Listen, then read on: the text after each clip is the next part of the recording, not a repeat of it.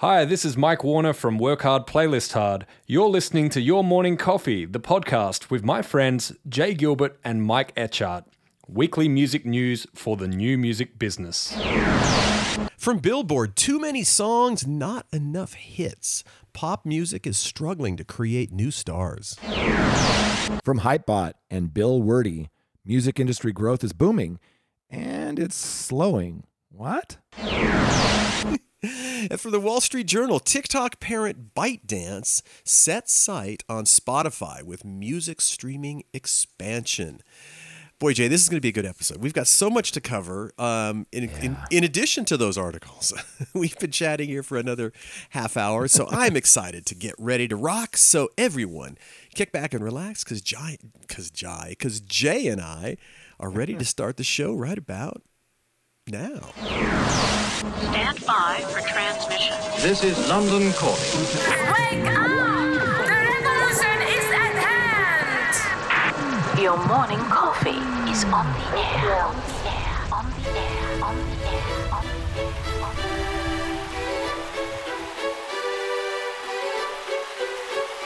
Standing by.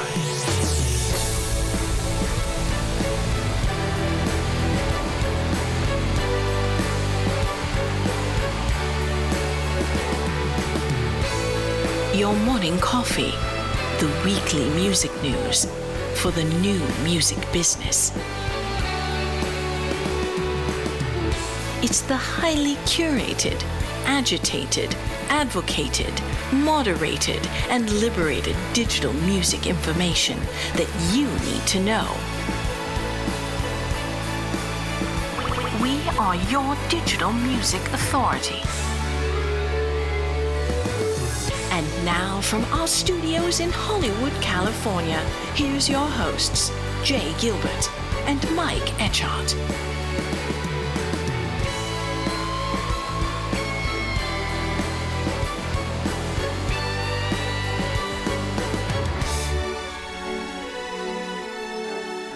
Well, a groovy good day to you, Jay. I got to admit, I am so bummed out that my Dodgers gagged, and they are out of it. I'm so sorry. Such an epic year, and now it's time to be a football fan, I suppose. I'm like, damn. I'm just crying in my buttermilk. There's always next year. There is always next year. Hope springs eternal. Hope springs eternal. Well, Jay, you've had a busy week is sort of an understatement. I know you're behind the set list, which of course you do with Glenn Peoples. You had Gavin Rossdale, and now you guys recorded 311 as well. You getting such big acts. It's epic. Well, it's been so much fun, and thank you for mentioning it. Gavin Rossdale, from Bush, is such a great interview. The audio quality wasn't that great. I think he was in a tour bus somewhere, but it was an absolute amazing conversation, and that dropped this last week. And we just finished editing the 311 conversation, and that'll go live, I think, in this upcoming week. But thanks for mentioning that. I also did every week I do the Music Biz Weekly podcast with Mike Brandvold. And this last week I did it solo, which happens like maybe 3 or 4 times a year. It rarely happens where Mike can't make it, and we've done, I think, 500 episodes. But this one was the CEO of this company called Rise. And I use Rise, and their CEO's name is Tim Jack. And what it's all about is helping you grow your fan base on Spotify, YouTube, Instagram, TikTok by using targeted online advertising. And it's not very expensive, and they don't use any bots, no fake streams, no fake playlists or any of that stuff. And just really quickly, I wanted to tell you about some of their campaigns, because as you and I mentioned in the last couple of weeks, there's around 100,000 songs uploaded every day. There's 100 million songs on popular DSPs like Apple Music. And so, in the interview, I asked him, how do you target fans or likely fans? And he told me about, on Spotify, they have one of these campaigns are for Spotify conversion. One is just for exposure. And then he has one that's for playlist growth. And they have similar things for YouTube and Instagram. So if you're looking for a way to reach your audience or grow your audience inexpensively, check out rise.la. Can't even say it. Rise.la. It's super cool. Well, and it's excellent timing to mention that as we talk about some of the things we're going to talk about today, without a doubt. So, and then we were just chatting, and you mentioned you had a really interesting lunch with somebody that we are super familiar with, you know, people. This gentleman made so many fantastic records in the 70s and 80s, and oh my God! So it must have been. I was having one of those Chris Farley moments, you know, just trying to hold it all together. I had lunch with Jack Douglas, who's, you know, one of my heroes. And if you don't know who Jack Douglas is, he produced, you know, John Lennon and Yoko Ono Double Fantasy, all those cool Aerosmith records and Cheap Trick's first album. He's got this new thing with Susan Michelson called Rock Spell. And what they do is they put together things like this first one is the Detroit Youth Orchestra. And they, you know, in their description, it says a joyful fusion of rock and R&B. And, you know, they bring together dance hits from Motown to Woodstock. So they were second place winners on America's Got Talent. So you may be familiar with those. But to sit down with a guy who's produced some of, you know, what I consider to be some of the greatest rock records in history was really humbling. It was really cool. Oh, it's always fun. And it's even more fun when you meet your idols and they're what you wanted, what you expected, you know? Well, yeah, you introduced me to Greg Penny years ago, and I feel the same way about Greg, you know, as a producer and an engineer, and just he is such a great guy. And you never want to meet your idols because sometimes they'll disappoint you. But as you can attest, you could sit and talk with Greg all day long about music. He's just so great to be around. Yeah, absolutely. And of course, you and I talk about books all the time because we love the music books, the books related to the music industry and artists and all that stuff. And you had mentioned to me that you just picked up, and I haven't even read it. I remember I've listened to part of his audio, the 2 chapters I think that he did where he read it himself from his autobiography. And the book is called Me. And you told me you've read it and now you're going to reread it. Well, you haven't mentioned who it is yet. Oh, Elton John. I'm sorry. Yeah. Elton John. Elton John wrote an autobiography. And it was released in 2019, and I bought it and I set it on my nightstand with a stack of other books, and I just hadn't gotten to it yet. I finally read it, and it was amazing. I liked it so much that I bought the audiobook, so when I'm traveling this coming week, I'll listen to it then as well. And I mean, Elton John's life is, I thought I kind of knew. I'm such a huge fan, and I thought I'd read so many things on him that I understood everything that he had done. But, I mean, this is a guy that has 38 gold and 31 platinum or multi-platinum albums. He's sold over 300 million records worldwide. He was named the most successful male solo artist in the Billboard Hot 100 chart history. 9 number ones and 27 top 10s. He's performed over 4,000 times in 80 countries. Goes on and on and on. And the last thing I'll mention on Elton John is that on the Music Biz Weekly podcast this coming week, we're having Jillian Garr on, and she just wrote a book called Elton 75, Elton at 75. And for those Elton John fans out there, you're going to be blown away when you see this book. Well, and you know, he really is an artist without peer. When you think about, now there's lots of artists from that era, from let's say the 60s, you know, the Paul McCartneys, the Roger Waters, you know, a lot of artists that are still doing it, still performing, still doing albums. But, you know, to be on the pop charts at his age, and he's got, I think he's got a duet with Dua Lipa, he's got that track, Britney Spears. I think I is still... He's always stayed relevant. Yeah. He did duets with Eminem and Guns N' Roses, and the list goes on and on and on. So I would add that to our kind of our mock book club, the Your Morning Coffee book club. And you and I talked last week I think we were talking about the Warner book, and the next one up is this book by Rebecca Biblin and Cory Doctorow called Checkpoint Capitalism. Choke Point. And what was that? You said checkpoint. It's choke point capitalism. Oh, you're right. It is choke point. Little autocorrect error there. Anyway, that's kind of next up for me. So maybe we can talk about that in the coming weeks. And I have that in my cart, and I need to actually just hit buy because I do want to do that. Speaking of producers, and I'll give a shout out to a book that's actually on my shelf. Sure. And it's right behind me. Or no, it's not behind me. Anyway, there's a great book. I don't think it's ever been released in the States, but it was released in the UK, and it's a book on Todd Rundgren. But it's not about his career as an artist; it's about his production career, and really interesting, and how he's worked with XTC, and of course he produced the big Meatloaf album "Bad Outta Hell," and so many Bourgeois Tag, Cheap Trick. Yeah. I mean, he's produced. Fascinating book, and he has a reputation of being tough in the studio because You take that back. He's fast and he doesn't want to dilly-dally, and Yeah. as he gives artists a chance to do their own songs, but he said, if you can't do it, I'm going to get out there and sing it, so he is a taskmaster. And interestingly enough, there's only been one band that has ever worked with him twice, and that would be Grand Funk Railroad. But Wow. another great book that just hit me. Let's put that on the list. I want to read that, and we should great. send that to our mutual friend Fran, who works Yes. over with Merck. With Merck, yeah, because she's a big such a Todd huge. fan. Yes, yeah, exactly. And Todd's out with some. There's another thing. I just saw a YouTube video that was done. There's some David Bowie tribute band that's Adrian Belew is in it, and Todd Rundgren appears to be in it. I don't even know what that is, but I'm watching it. Who's that? What is that? So Yeah. everybody's So busy. cool. Everybody's busy, Yeah. exactly. So, and then a couple of things we needed to chat about. Apple Music has a revamped Apple Music for Artists, which is interesting. And SoundCloud just launched SoundCloud for Artists. The Apple Music for Artists, I'm really excited about because it's a tool that I use, every day. Yeah. And if you want to check out the new Apple Music for Artists, go to artists.apple.com.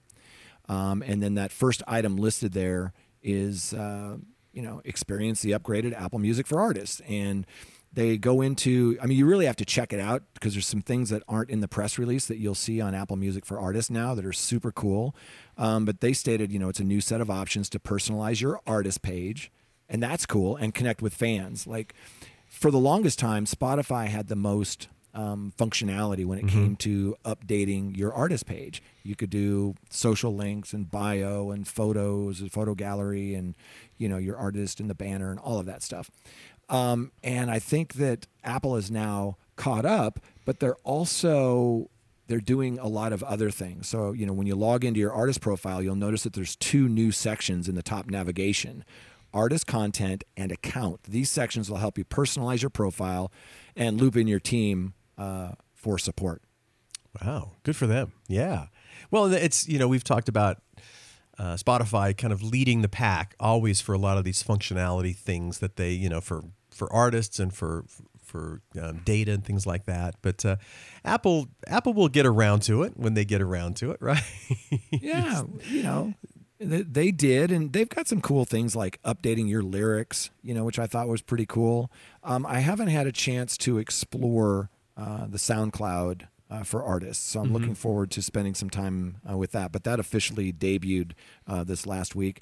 And one thing I wanted to tell you about that's coming, I think we mentioned it a week or two ago, is a documentary on John Waite, who you'll remember, from The Babies and Bad English and his solo career, Missing You, all of that stuff. I had the pleasure of, shooting some of his album covers, and we did an interview with him in Behind the Set List for Billboard. Anyway, there's a documentary coming called The Hard Way, and it hits on December 6th. I was thrilled today. The director sent me a screening of it, which I'm about halfway through. I was thrilled to shoot the movie poster for this film. Very cool. It just went through the film festivals, and it's coming out December 6th. And if you want to learn more about it, go to johnwaitefilm.com. There's a trailer up online that you can watch, and he's led the most interesting life. I can't wait to see the rest of it, but what I've seen so far is absolutely amazing. Well, and the Babies were one of those bands. If you're familiar with the band, there was a bunch of bands that kind of came out in the late 70s that were kind of like what we now refer to as classic rock, but also had kind of a more of kind of what was then sort of new wave kind of appeal. And I kind of count Tom Petty, to be honest, in that sort of group. And, I agree. And the Cars and the Babies, they were all this kind of bridge between classic rock and sort of the new wave and kind of the new sort of sounding things. But they made some wonderful albums on Chrysalis, and And then he bounced. That band broke up, and then he went solo, and he's had a lot of success as a solo artist. And I'm sure it'll be a fascinating documentary. He's got a great voice. God, he's got a cool voice. Oh my gosh, and he still sings in the same key. He doesn't tune original down a keys, half step. yeah. And I saw a few of his shows last month, and his last song of the set, he does a Led Zeppelin cover, and he nails it. And anybody who knows, trying to sing those kinds of songs is quite difficult, and to do it well. So very, very well done. Yeah, and by the way, the guy that I get to chat with every week who fills my ears with so much groovy information is none other than Jay Gilbert. He is the co-founder of label and artist services company Label Logic. He is the curator of the must-read weekly newsletter, Your Morning Coffee, and a former executive with Universal Music, Sony Music, Warner Music Groups, and Fox Home Entertainment.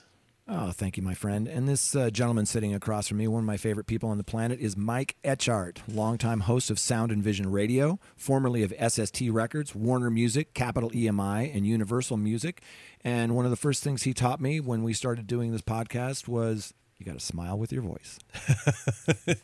Well, wise advice given to me by others as well. So we sure appreciate that. And of course, we couldn't do the show without our wonderful sponsors. And man, we are so lucky.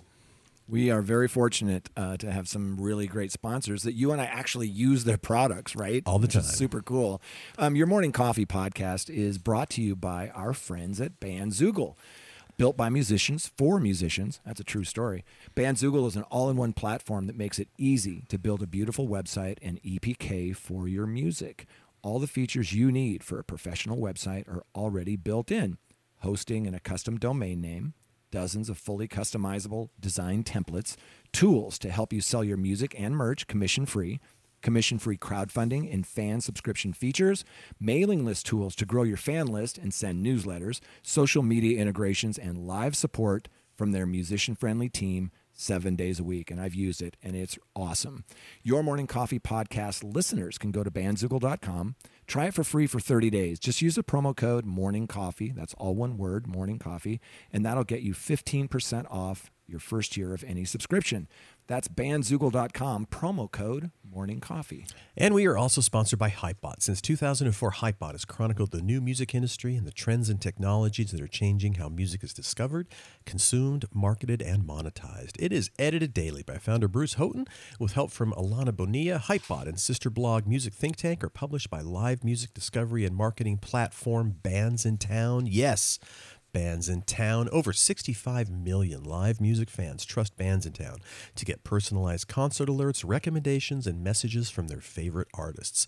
It is the #1 artist service platform connecting over 550,000 artists with their super fans. Managers, labels, agencies, and artists access their own dashboard to manage and promote their tour dates across all platforms. Indeed.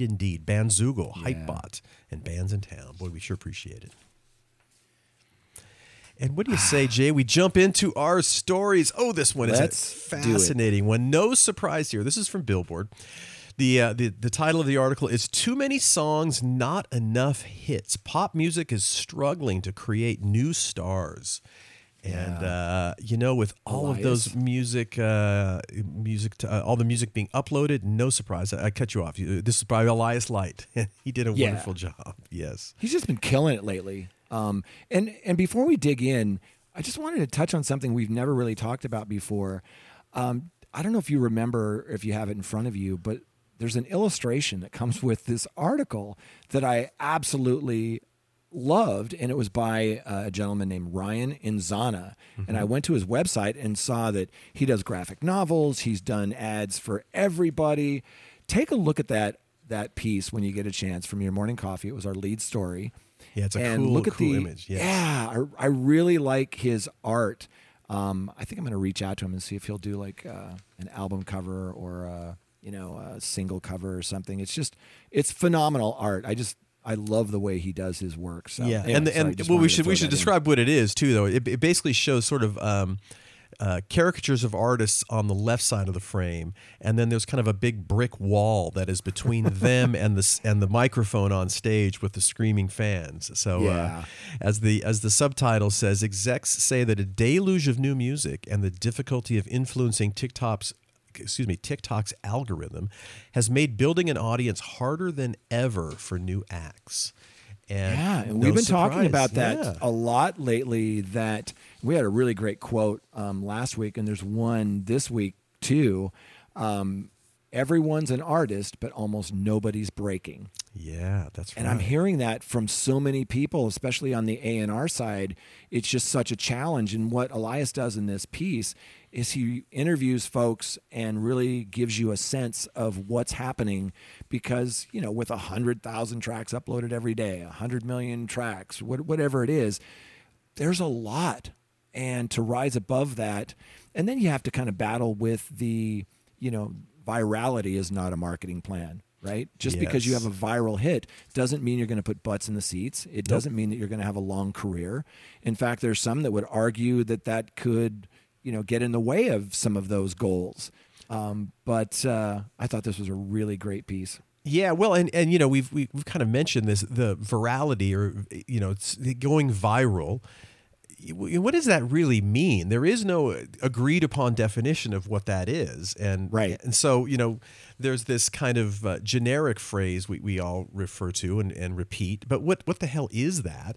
But given how many different artists and, daily. And what's interesting about this article, too, they kind of also mention, when you're in the pre-social media days, an established artist had sort of an established track record. And so you definitely were able to open doors easier once you were working with established artists. So if you had a name the artist, a successful artist, then radio would kind of let them in the door just based on the past history of their success.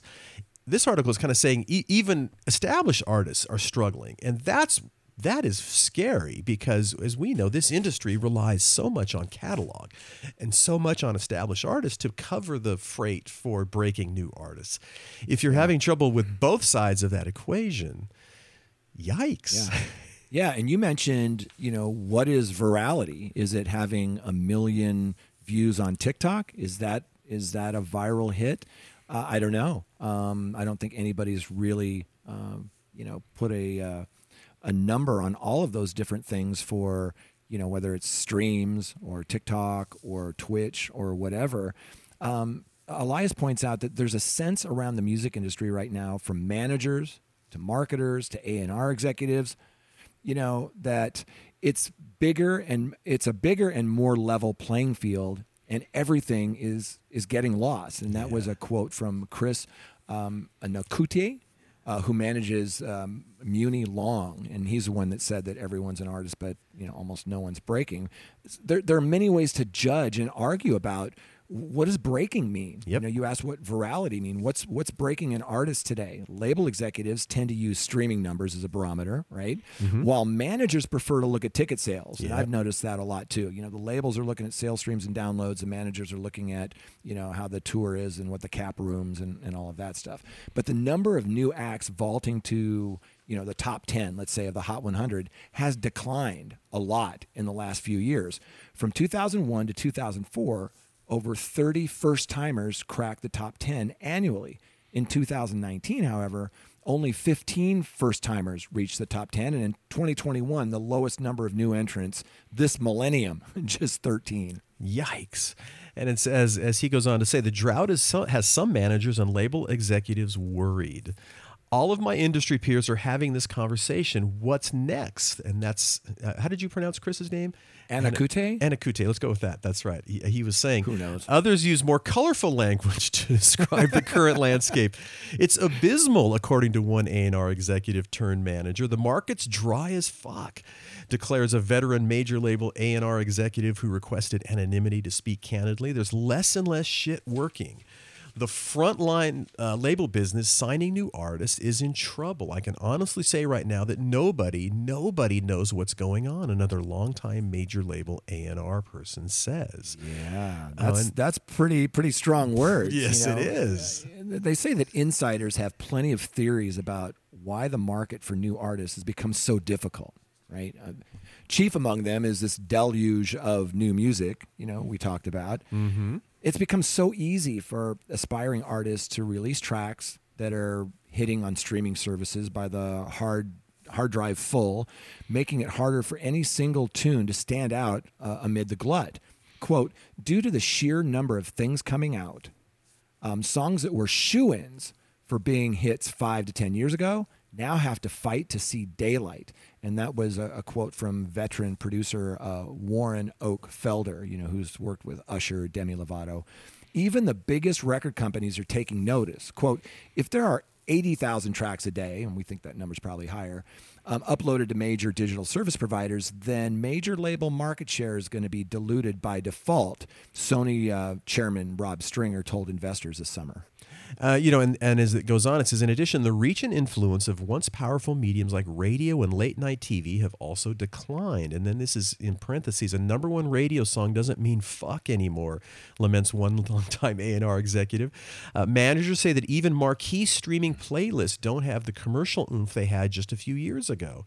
And again, in parentheses, now, just because you're in a top 10 slot on a big Spotify playlist, it doesn't mean your audience is growing, one manager says. And then the rise of TikTok. I'm hearing that a lot. Yes, exactly. The rise of TikTok has complicated matters too. The platform has become a hit maker. But it's an unpredictable marketing tool, less susceptible to manipulation and less responsive to star power than other platforms. And that's the thing I was talking about at the beginning. When your existing stars aren't necessarily resonating on TikTok, you got a problem. Engineering a viral moment is akin to walking into a corner store and emerging with a winning lottery ticket. There doesn't seem to be any rhyme or reason to what breaks there, says Justin Lehman, and who manages, Aminé. Yes, exactly. Thank you. And others. And without breaking there, it's difficult to say what else can cause a big moment to happen for anybody. And that gets people shaken in their boots because, we've been in those meetings, in those marketing plans, and, when there's a stability to things that historically have worked and a comfort level. And when those things are moving and shaking, it's scary for people that are trying to market artists and develop artists. Yeah, I'm doing a panel in a couple of weeks at the Music Tectonics conference in Santa Monica on A&R and data. So I've been talking to my friends that do A&R, and this article is spot on. Their heads are spinning right now because there's so many different ways to find that next big thing. But the ones that are taking it really seriously aren't just looking at the data. They're not just looking at social numbers or TikTok or streams or whatnot.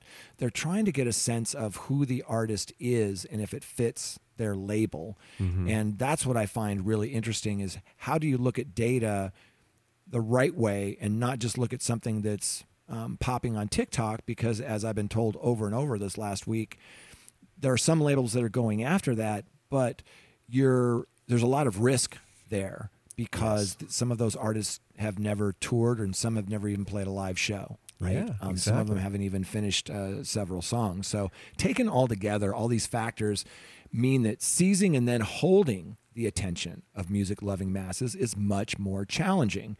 It used to be that you released an album, got Rolling Stone to review it, went on tour, got on late night TV, and that's how you broke, said one senior executive at a major label. Even if luck was a factor, the path was clear.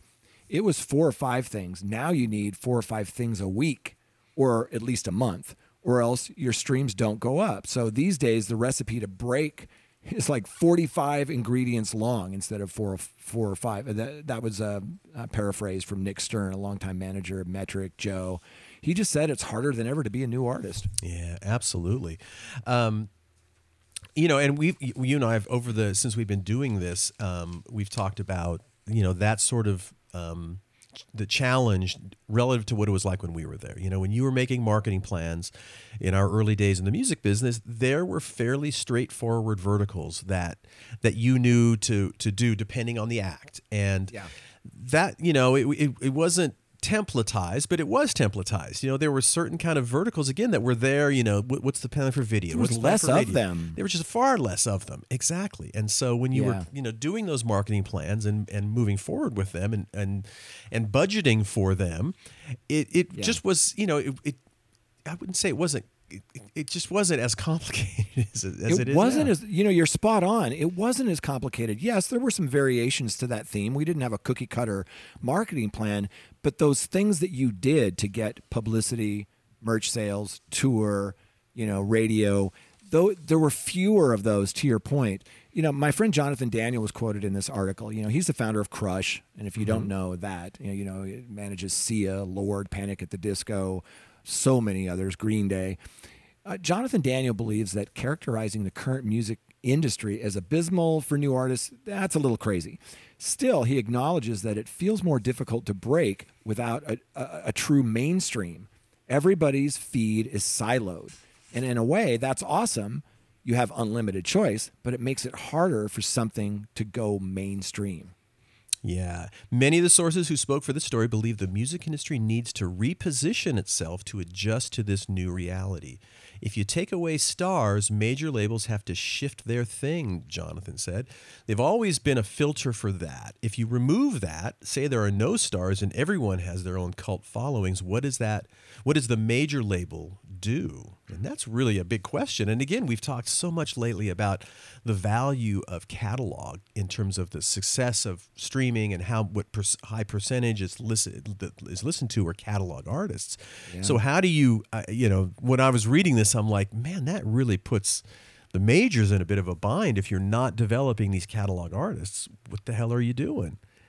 And it makes it a challenge. And Stephen Cooper addressed that. He's Warner Music Group's outgoing CEO. He told a conference last month, that Warner Music Group had reduced their dependency on superstars. I thought that was super interesting and it addresses your point.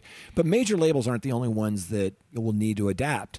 Quote, "The way people measure success across the board is not correct," argues Connor Lawrence, co-founder, COO of Indify, a platform that helps independent artists find investors in return for a portion of their streaming income. So, the music industry has changed while you and I have been having this conversation. We often say that. So it is going to be challenging moving forward because it's easier than ever to blow up and have a viral moment. And it's harder than ever to have a career. And that is going to be the challenge of A&R going forward.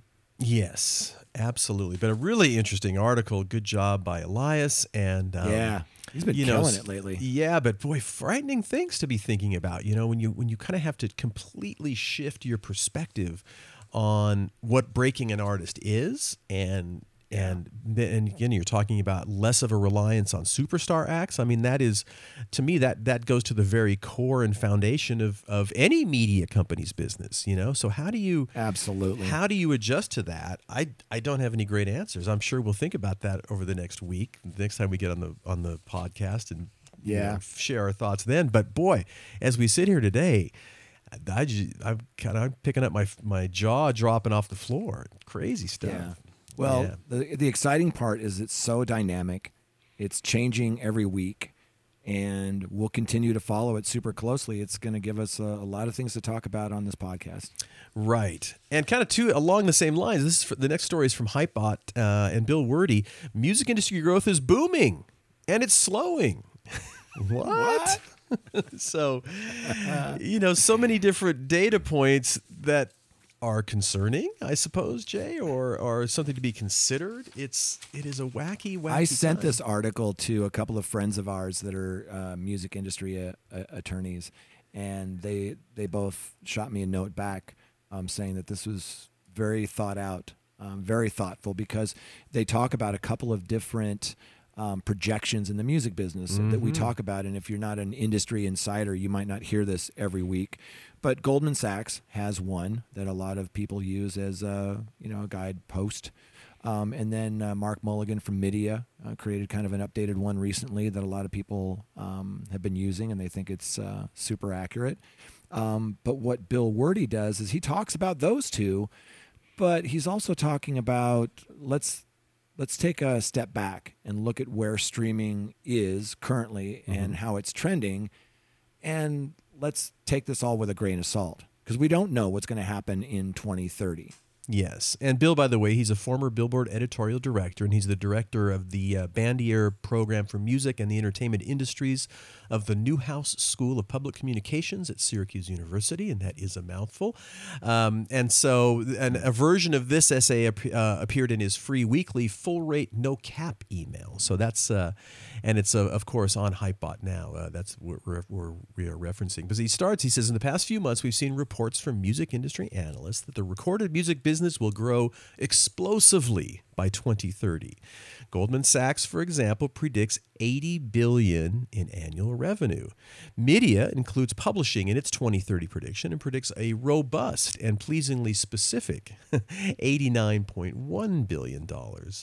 According to the IFPI, the global recorded biz was worth just under $26 billion in 2021. So as Bill says, congratulations to all of us. The music business will triple in 8 years. Start spending immediately.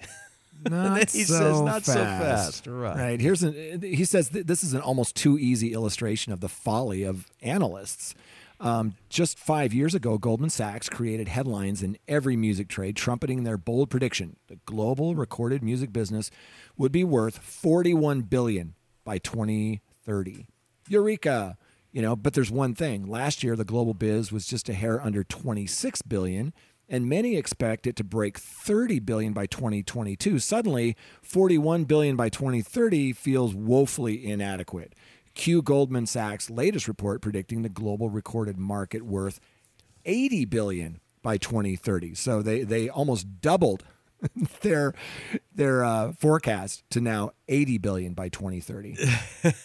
And he says, but when we poke at some of these growth targets, well, the wood is soft. Nobody likes soft wood, Jay. But he points out, he said there's 4 hurdles in the music business we will need to clear if we are going to experience the sort of growth that a Goldman Sachs is predicting. And I got to say, these all make pretty darn good sense. I'll take the first one. Sure. He mentions, number one, streaming growth is already slowing. He said the always sharp music business worldwide nailed 2 areas of concern in a recent article. First and foremost, streaming revenue, while continuing to grow, is growing at a slower rate.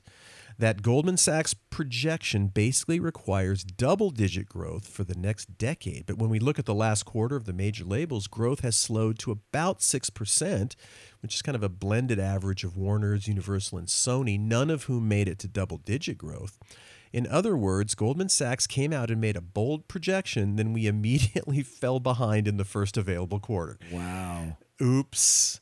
So consider these numbers. The global recorded biz grew by about 18% from 2020 to 2021, according to the IFPI. But Bill believes that was the only year during the last 7 consecutive years of growth that saw double-digit growth. Even if we could somehow average 10% growth per year, that would take the global recorded biz to just over $64 billion, a far cry from the grandiose numbers that some are predicting. There you go, confusing me with facts again. Right. So to your point, streaming growth, the growth is slowing. The second point is that advertising revenue is in a free fall. Music Business Worldwide noted the slowdown in advertising revenue from 2020 to 2021. The RIAA noted a jump from $1.2 billion to nearly $1.8 billion in ad-supported streaming revenue. That was around 12% of the recorded U.S. business last year. Not nothing. So those dollars may become harder to come by. Given current trends and global economic shakiness, the global slowdown in ad spending is the number one topic in the ad industry trades, and it's already buckling companies like Meta and Snap. Yeah, and note, he didn't say advertising revenue is in decline. He said advertising revenue is in free fall. Those are very different words to be using as descriptors. Another point he makes, and the number 3 point he makes, is investors are already backing away from some deals. Now, of course, Jay, we've been talking about some of these deals for the last 2 years, and my God, they are just head-spinning. But as he pointed out, in the case of like BMI, who wanted to sell, they were trying to sell themselves for a reported $1.5 and $3 billion, but dropped the sales effort when that price tag was allegedly not met. And while many question whether BMI long run as a nonprofit made sense for this sort of sale, the article also notes the company is the latest in a series of. This is a Bloomberg article, by the way. The company is the latest in a series of major music entities that hasn't convinced a buyer to pay what it wanted. Concord, a label, one of the largest independent music companies in the world, ended its sale process after rejecting every offer as not big enough. Other companies that have explored a sale, including Round Hill Music, Anthem Entertainment Group, and Tempo Music, have yet to find a buyer, though they have not publicly ended the hunt. So again, investment dollars aren't operational. They don't contribute to the global revenue number, of course, but as interest rates spike up and cash becomes more expensive, it would seem that investors are wavering in their confidence on music as a great place to park dollars. And of course, you know, that the when you're talking about interest rates and the sort of predicted kind of economic downturn around the world, that's going to cool a lot of interest for lots of different verticals, but for sure in music, it's been red hot. It's sort of like real estate, so we'll see. Yeah, and number 4 is all of these boom models are predicated on as yet unmaterialized international and emerging market growth. This might be the biggest knock on these models. Don't get me wrong, I absolutely believe in the enormous dynamic potential of global markets.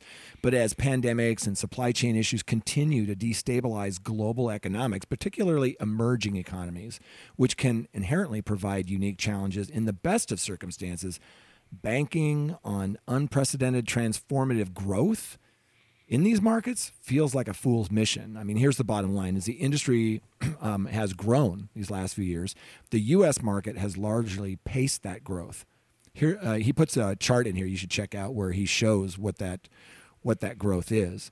But I mean, to just put a fine point on this, that he says it's not all hopelessness. He said markets and regions like India, Asia, China, Sub-Saharan Africa, Latin America, they offer unfathomable creative and commercial promise and the whole host of stars and styles that will dominate U.S. charts in the years ahead.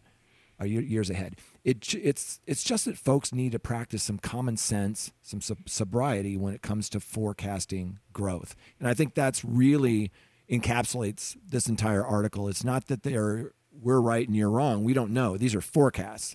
But if you look at the trend, they might be a little grandiose, and we may just want to take another look at it. But so much of these predictions were kind of based on a lot of these developing countries bringing in and kind of coming into the market and rising all of the boats in terms of the profitability for the industry. And as he pointed out, that's not necessarily certainly it's not a given, and in fact, it may not even really started happening yet. So.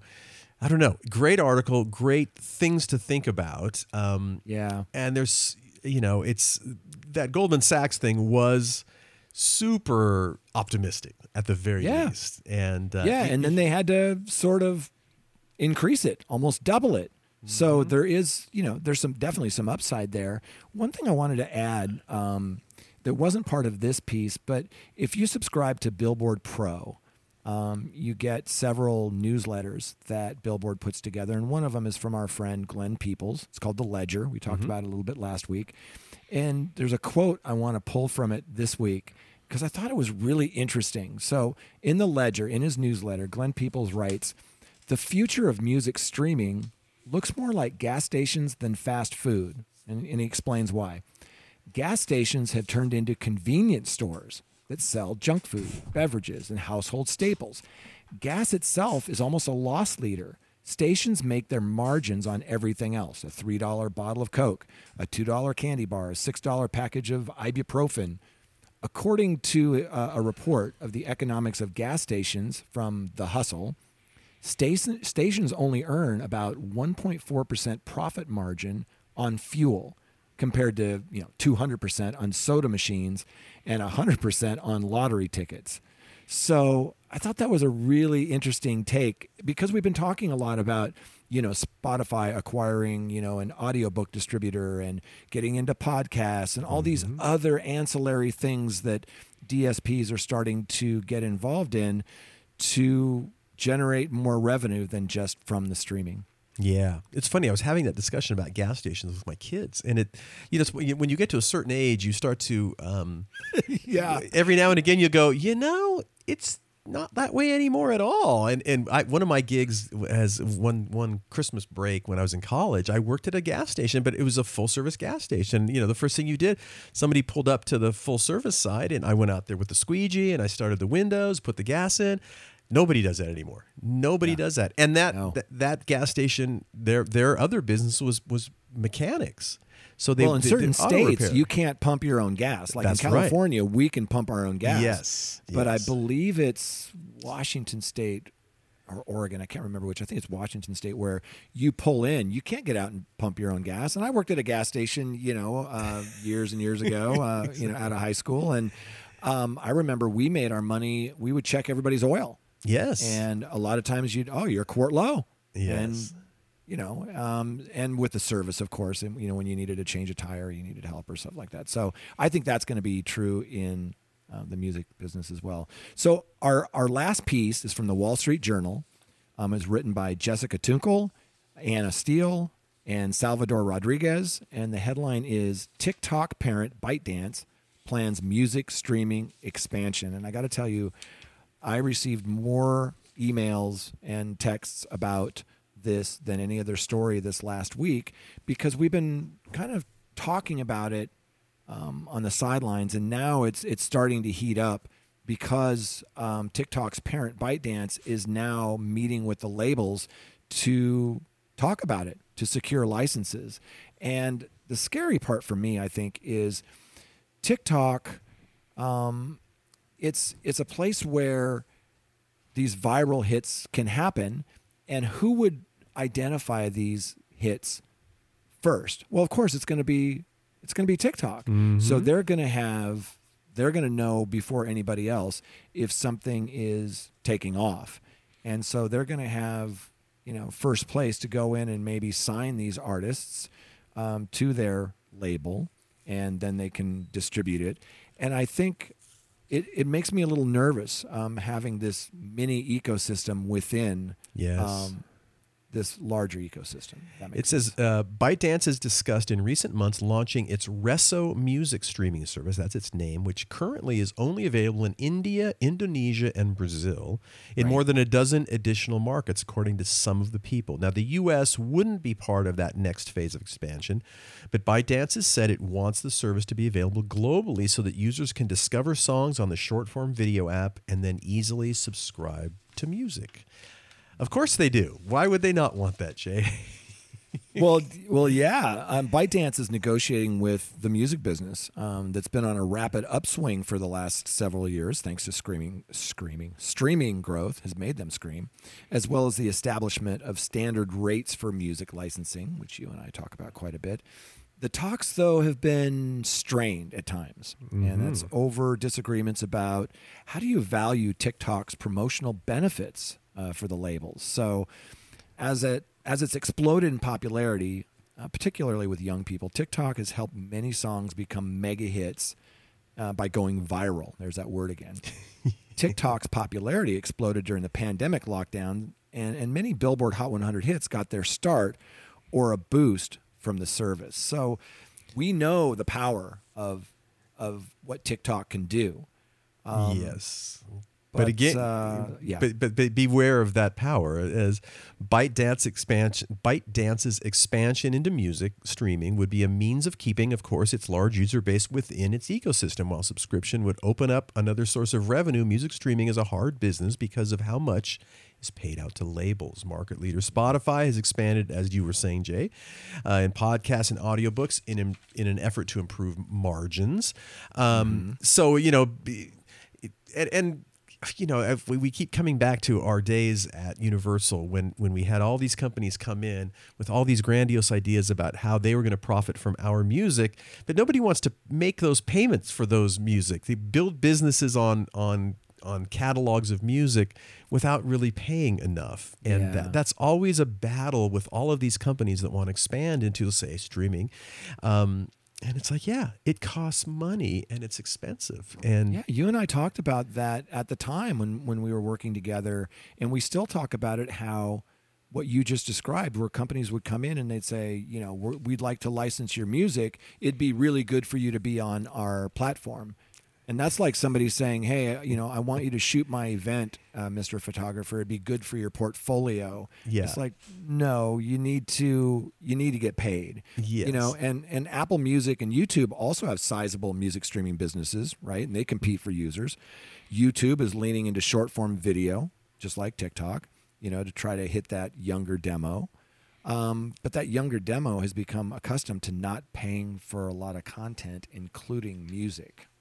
Yeah, it says this is interesting. ByteDance's revenue continues to expand, up nearly 80% to $61.7 billion in 2021. But so too are the company's expenses as it focuses on growth. The Chinese company's cost of sales came in at $27.4 billion for 2021, up 79% from the previous year, the Wall Street Journal reported earlier this month. To expand its music streaming services, the Chinese internet company needs to reach agreements with all of the major labels, of course.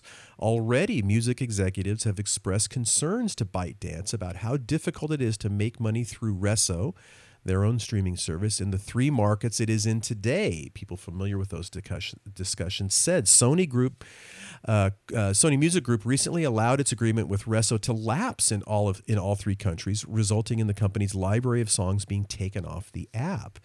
That which is interesting, very interesting. So the 3 markets where it exists, one major has already pulled out.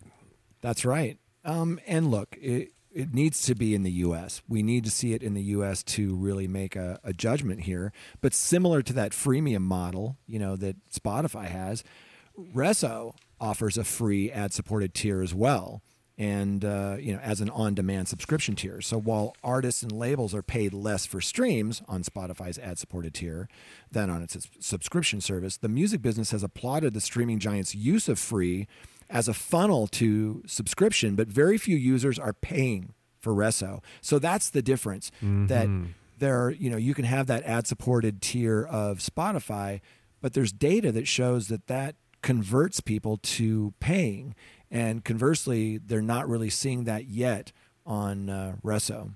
No. Of course, those are developing countries in many ways when it comes to streaming services, but still, that is a little bit alarming. As it says, while Resso's markets are known to be difficult for conversion, these people said that compares with close to 45% of Spotify users globally who do switch. So you're talking about a big variance between what Spotify has typically seen historically relative to that. As this article goes on, it says in some markets such as Indonesia, Resso has experimented with different business models, such as by allowing users to get a period of free listening if they watch a video ad, said people familiar with the matter. Music label executives aren't opposed to such arrangements, but they want to make sure they get a negotiated cut out of the revenue, the people said. Resso also frustrated label partners in that the free service wasn't differentiated from the paid subscription offering, so there was no incentive for consumers to upgrade, the people said. So yeah, it's still in its infancy, right? It is. It is. It's in a few markets. They're going to expand that, and we'll learn a lot more. But to just kind of recap this, as ByteDance, TikTok, works to expand Resso's market, they're also looking at and looking for ways that Resso could be integrated into the TikTok app. And this is what I find really interesting. That integration would make it so easy for artists to, who market themselves on TikTok to earn more money through streaming. And I think that's the question that hasn't really been answered yet is what's that integration going to look like? Sure. Right? Yeah. So to be continued. Well, to be continued. And of course, given that major labels have ownership in Spotify and things like that, are you going to... It complicates the matters and it changes the perspective with which you analyze the opportunities or lack of opportunities in such a deal. So, oh boy, Jay, it just gets so interesting and so many things to think about and so many changes. But I do find these especially the article, the Billboard article about how hard it is to break artists. I mean, it just really concerns me that because again, historically, that has been how companies are built and how they're able to build to develop new artists is the comfort of having those established artists and that the how catalog. Are we going to pivot and change to adapt to that? And that line keeps echoing in my head. It's so easy to be an artist today, but it's harder to be a star. And to your point, you need to be a star if you're going to have catalog, which is a majority of our business. Yes, absolutely. Well, on that note, Jay, we will ponder these things for the next week as we wrap up this edition of the Your Morning Coffee podcast, episode 114. It happens to be. We want to thank our sponsors, Bandzoogle, Hypebot, and Bandsintown for their continuing support and just overall grooviness. Can I just say that, Jay? They're just overall groovy. We really appreciate it. And of course, who else is groovy but the folks that listen in? So thank you all for listening, Jay, and I really appreciate it. Make sure you subscribe to the newsletter because Jay burns the midnight oil when he's putting all of those articles together, and he knows what's important for you to know. So take advantage of that resource always. So on behalf of the hardest working man in show business, Jay Gilbert, and myself, I'm not even on that list, but we certainly appreciate it. Thanks for listening. We will see you next time on the Your Morning Coffee podcast.